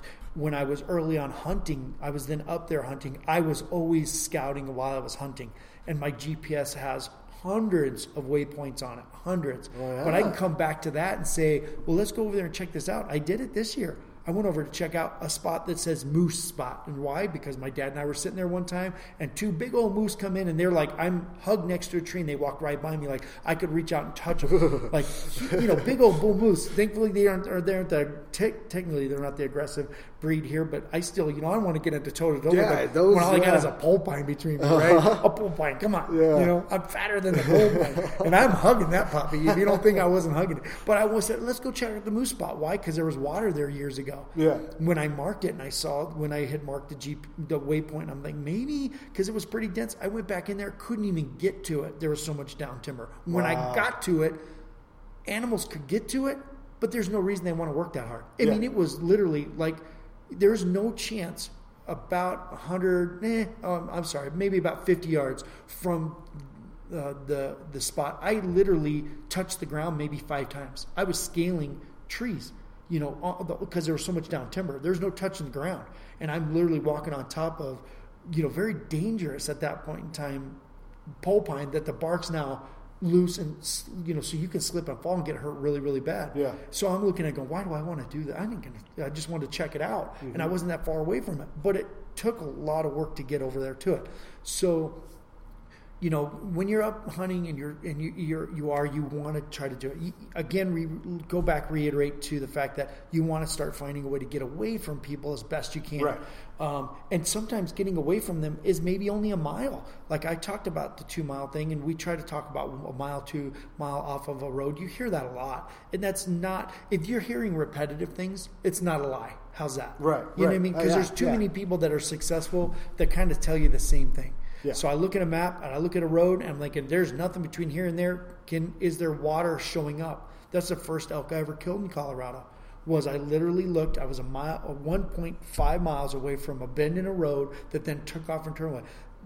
To get over to this spot was in a little draw. I had to drop down a severe canyon. Like when we came back up, we weren't walking. We were on all fours because it was that steep. Oh yeah. Okay? Oh wow. Back down that up. That's not fun. No, up the next side that was pretty much, but at least it was only halfway to then you can get into the ravine and walk in there through the bottom of the ravine. Early on in my career, not knowing, I just went from point A to point B, not realizing that I could have found the flat way around. It was longer. Later on, I found scouting the way around. Yeah. That I was level and only had a little bit of climbing in and out, but I moved around a big mountain instead of down and up it. So I just got smarter with that. But got up in the ravine, and there was water on the map. It showed there was water. I got up there. Sure enough, there was several natural seepages. They weren't dammed by ranchers back in the day, Bo. They were just natural seepages. And lo and behold, I got to get in the right seepage. My buddy was in the lower one. The elk came into the higher one, and I got the job done and was celebrating, Yeah. And again, it wasn't a big bull, but it was a 4x4 successful first hunt. Them guys have been hunting up in there 9 years before I got up in there, 9, and never seen an elk. So this was a big deal for us to celebrate. Yeah, yeah. But what I did then, I would do no different now. Yeah. If you said, okay, Ronnie, you know your area so well, that's not fair. I'm new to it. Okay, we'll point out a spot that is an over-the-counter. Let's be fair. Let's go over the counter.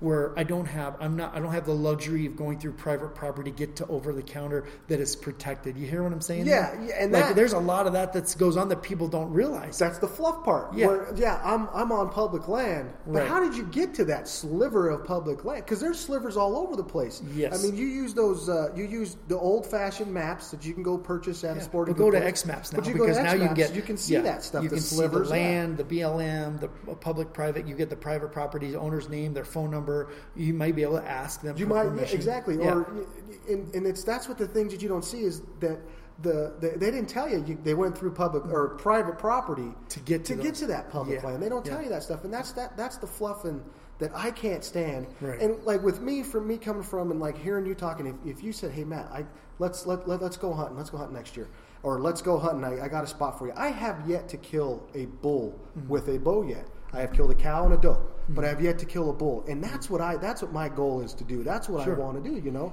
So if you tell me that, and I know talking to you, if I would just pick up the podcast, listen to the podcast, and I know that you have put in the time and the effort, not just because I know you personally, Yeah. but I know that you've put in the time and effort just from hearing you talk, Right. and it's realistic. That's the thing that it drives me crazy, Ron. Yeah. And I mean, But that's also part of where this needs to be important too, because how can you transfer words into an action, right? So, because nobody lived in my footsteps every day. So you're hearing some of the stuff that I had done and paying attention to, like he was paying attention to weather. I heard that, and trying to transfer. Okay, put cameras up. Well, I don't have enough money to buy 7 cameras. Neither did I, but I started with one. Exactly. That's the thing. So there's no reason to not start with one. Right. They're cheap enough now. Yeah. And even if you don't have a whole lot of money, I mean, maybe you have to go to that really low end one that just will give you substantial enough pictures at the beginning that you can upgrade later on. And it's a learning process. Yeah. It's a whole, I don't know how to use a camera. It sounds simple enough. You just tape it to a tree or put it and hit strap the button. it to a tree and hit a button. Right. But it's that learning. And that's the thing that it gets me that there's, you always look at, okay, well, I got to this point. This is where we're at. This is where you need to be. And then people are so overwhelmed and then that's when they get desperate. There's like saying, well, how come I'm not doing what I saw on TV, what I saw on YouTube, what I saw on whatever I saw? Because these guys are covering ground and they're walking and they're walking ridges and they're bugling down into ridges. And I'm like, trust me, I've been doing it a long time. I've done a lot of that, done a whole bunch of that in the right time, at the right place, in the right environment. Absolutely. Right. I've called in more gigantic bulls. I mean, even just the memory in my memory bank of being in college and calling in one of my roommates, just an enormous bull. I mean, every bit of, when people throw numbers around, Matt, when I tell people it's a 350 class bull, I'm probably not too far off. Okay, right. I'm not too far off. But there's always this, I think most people need to understand, to get a 300 or a 350 class bull in the state of Colorado is a huge, throw it your way back at you a little bit here with this, mature bull. A 300 to 350 class bull, if you're tapping 350, you're now trophy world, okay, for the state of Colorado. Does that mean we don't have pushing 400? Yeah, we do. Yeah. Have fun. You may hunt 10 years.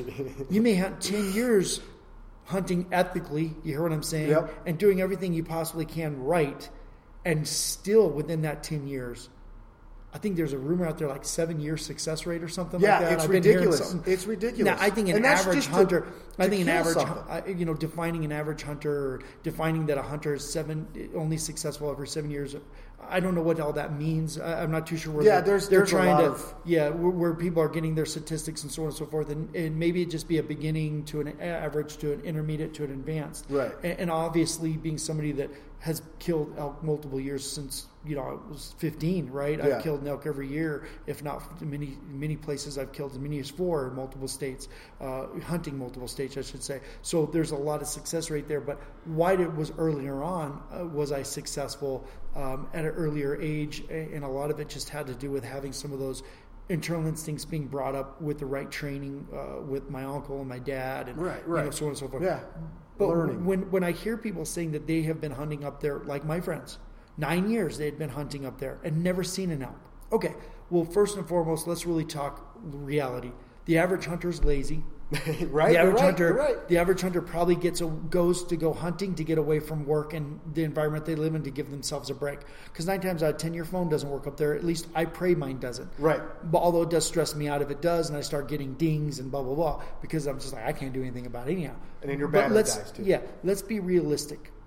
Most of the people probably just get away. They go and walk around a little bit, and they do. Get away but from they're their not kids and hard. their wife. They're not aggressively hunting. They're not in it to win it type of thing. They're not really in it to get the job done. So that success rate, you could be successful every year as an elk hunter. If you're choosing to be an elk hunter, Right.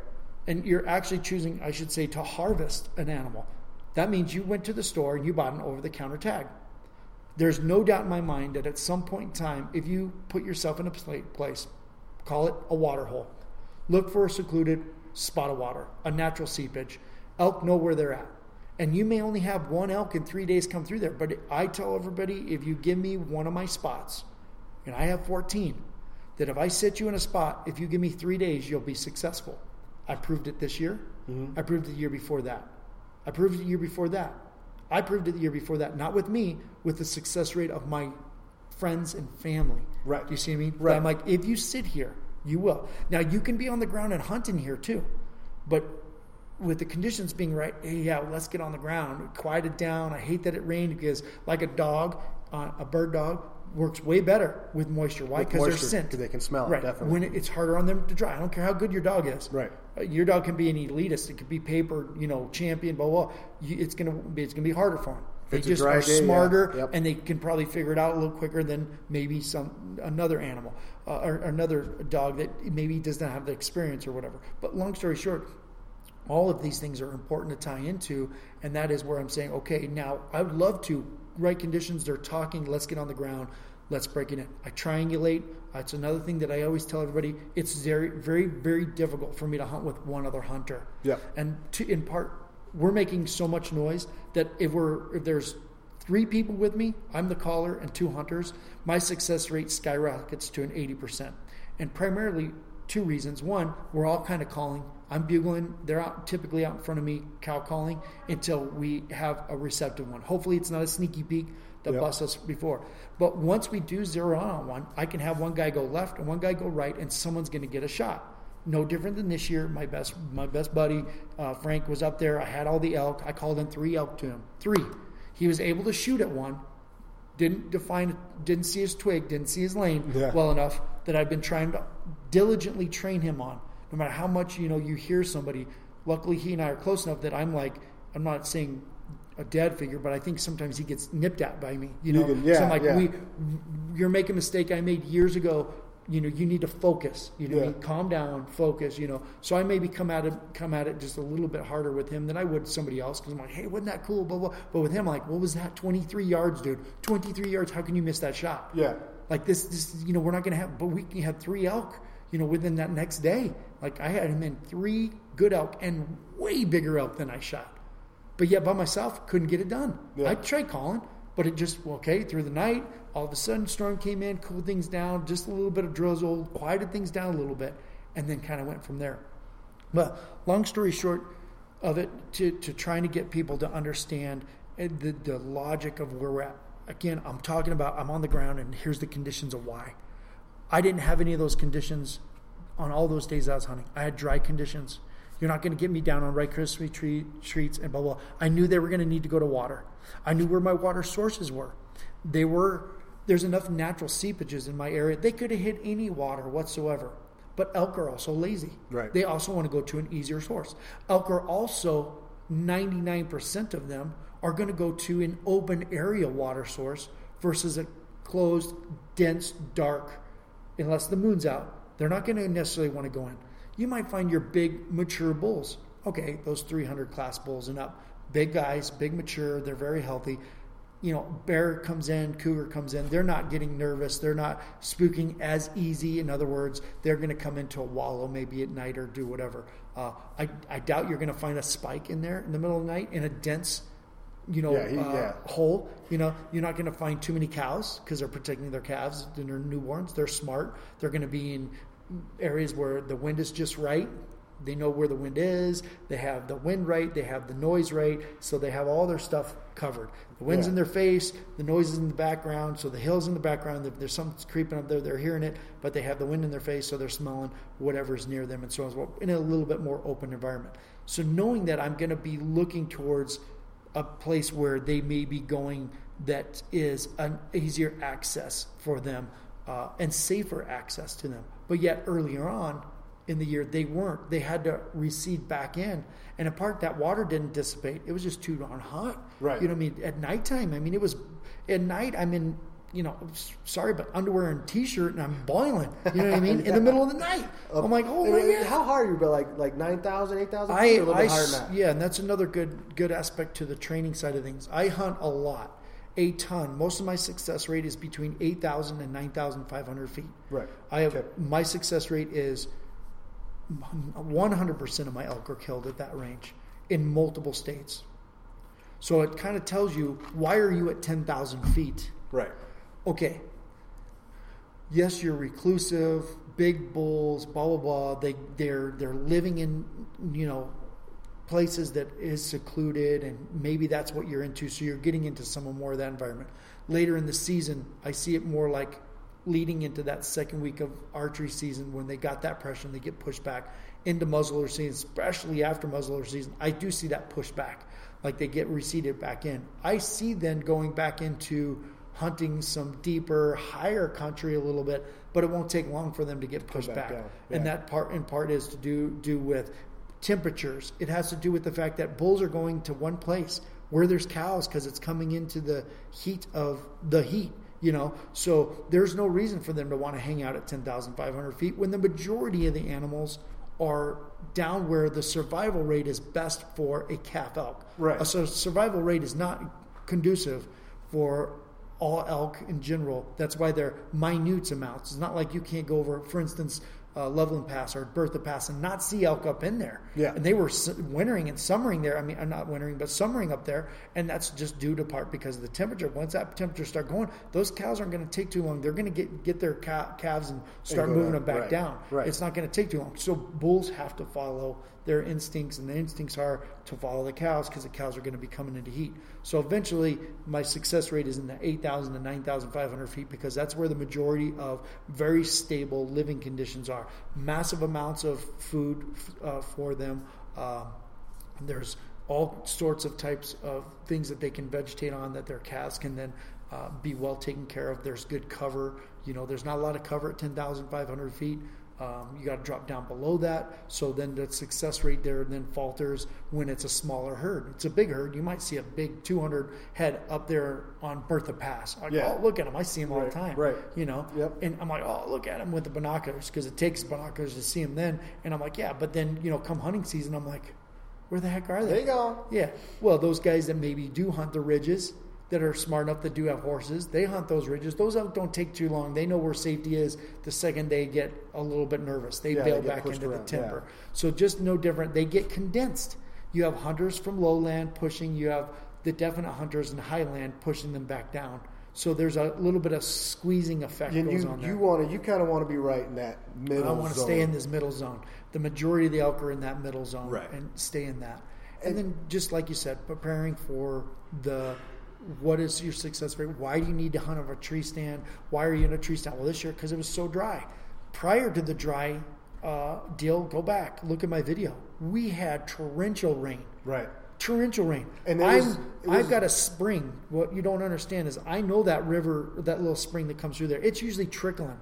You can just step across it, right? Yeah. You ain't stepping across that. You're getting wet to cross that, okay? that I'm kneeling down and kind of talking about, look at how much moisture. Yeah. Oh, boy, this could change a whole lot. There's a lot of stuff, man. I got a lot going on, right?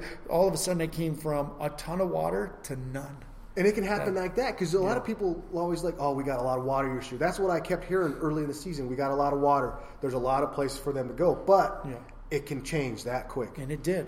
And don't get me wrong when I say big animals, and I mean, I would love to have an opportunity to harvest a 400 class bull. I'm sure you would too. Yeah. And there's also things that you do to get in that position, like buy an over-the-counter tag, but also put in for a area where you know it's going to take multiple preference points to get. And that's how the system is here in Colorado. So if you're not familiar with that, so we're not saying that it's I'm doing it. Wrong. I mean, I'm doing it too. You're doing it too. But at the same time, I'm trying to learn as much as I can so that I'm prepared to when I get that situation. Hopefully, I'm lucky enough to get that position, to be in a position to take an ethical shot on a giant bull.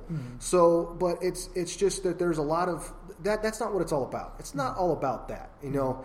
And Ron, real quick, how many years of experience do you have? Just remind everybody real quick. Well, I mean, shoot. I mean, obviously, I was up. Yeah, you keep dreaming. You know, well, I mean, I was up with my dad prior to 15. I think he started taking us when we were 13. My first year was 15. So 45 now. So just everything that I've and I sit here. This is what I love having you on because I love listening to the experience. You're not just spouting out stuff. You're You're talking from experience. Yeah, a lot of incorrect experience too. Well, it's live and learning. It's learning. If you're not living, you're learning. You know. So I mean, it's tremendous. It's a great resource to have you on. Yeah, and I mean, we're getting close here. I mean, this is the longest podcast I've ever done. I'm sorry, buddy. No, this is great. No, I mean, I'm not gonna tell Ron Lowry to be quiet. If I have him on, I'm not gonna tell him to be quiet. I'll tell you that right now. But real quick, let people know where they can get a hold of you if they want to go book a fishing trip. Fall fishing is still rolling. Let them know how they can get a hold of you. You can call me directly at 303-587-2245. You can look me up through Tightline Outdoors as well. You can also find me on my Facebook page, and that's an easy way to get a hold of me too. You can even personal message me through Facebook. That's very easy. It is coming into that time of year where if you're wanting to catch good, decent numbers and also a potential trophy, it's that time of year. Right. And you're going to get pretty busy here, so if you want to book a trip with Ron, get on the water with him. And I'll put all that in the show notes as well, too. Perfect. And also your Instagram, Lowry Outdoor Adventures, right? Yep. Check that out, because there's a lot of pictures and stuff. I mean, you knocked the dead. I almost cussed on my own podcast. You knocked the foo out of him last week, and go check those pictures out. And I mean, go interact with Ron. I mean, he's always and even go and get involved with those conversations, those questions that he posts on there. So go check him out. And again, I'll put those shows or those things in the show notes. How do you get a hold of Ron?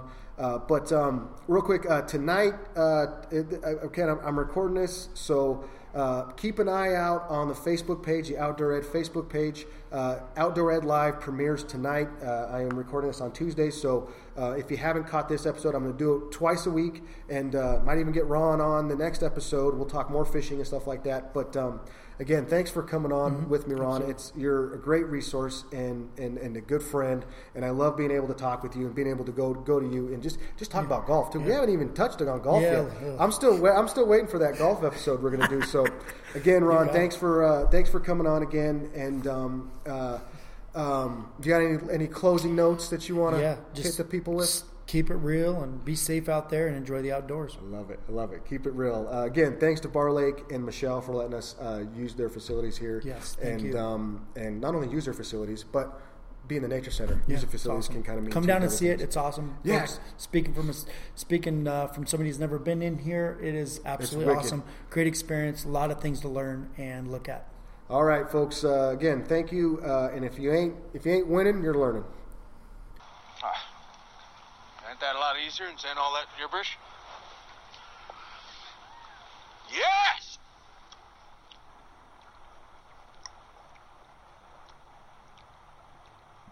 Great hunter. Yes? Fine figure of a man, yes? Yes? Yes. That is all you need to know.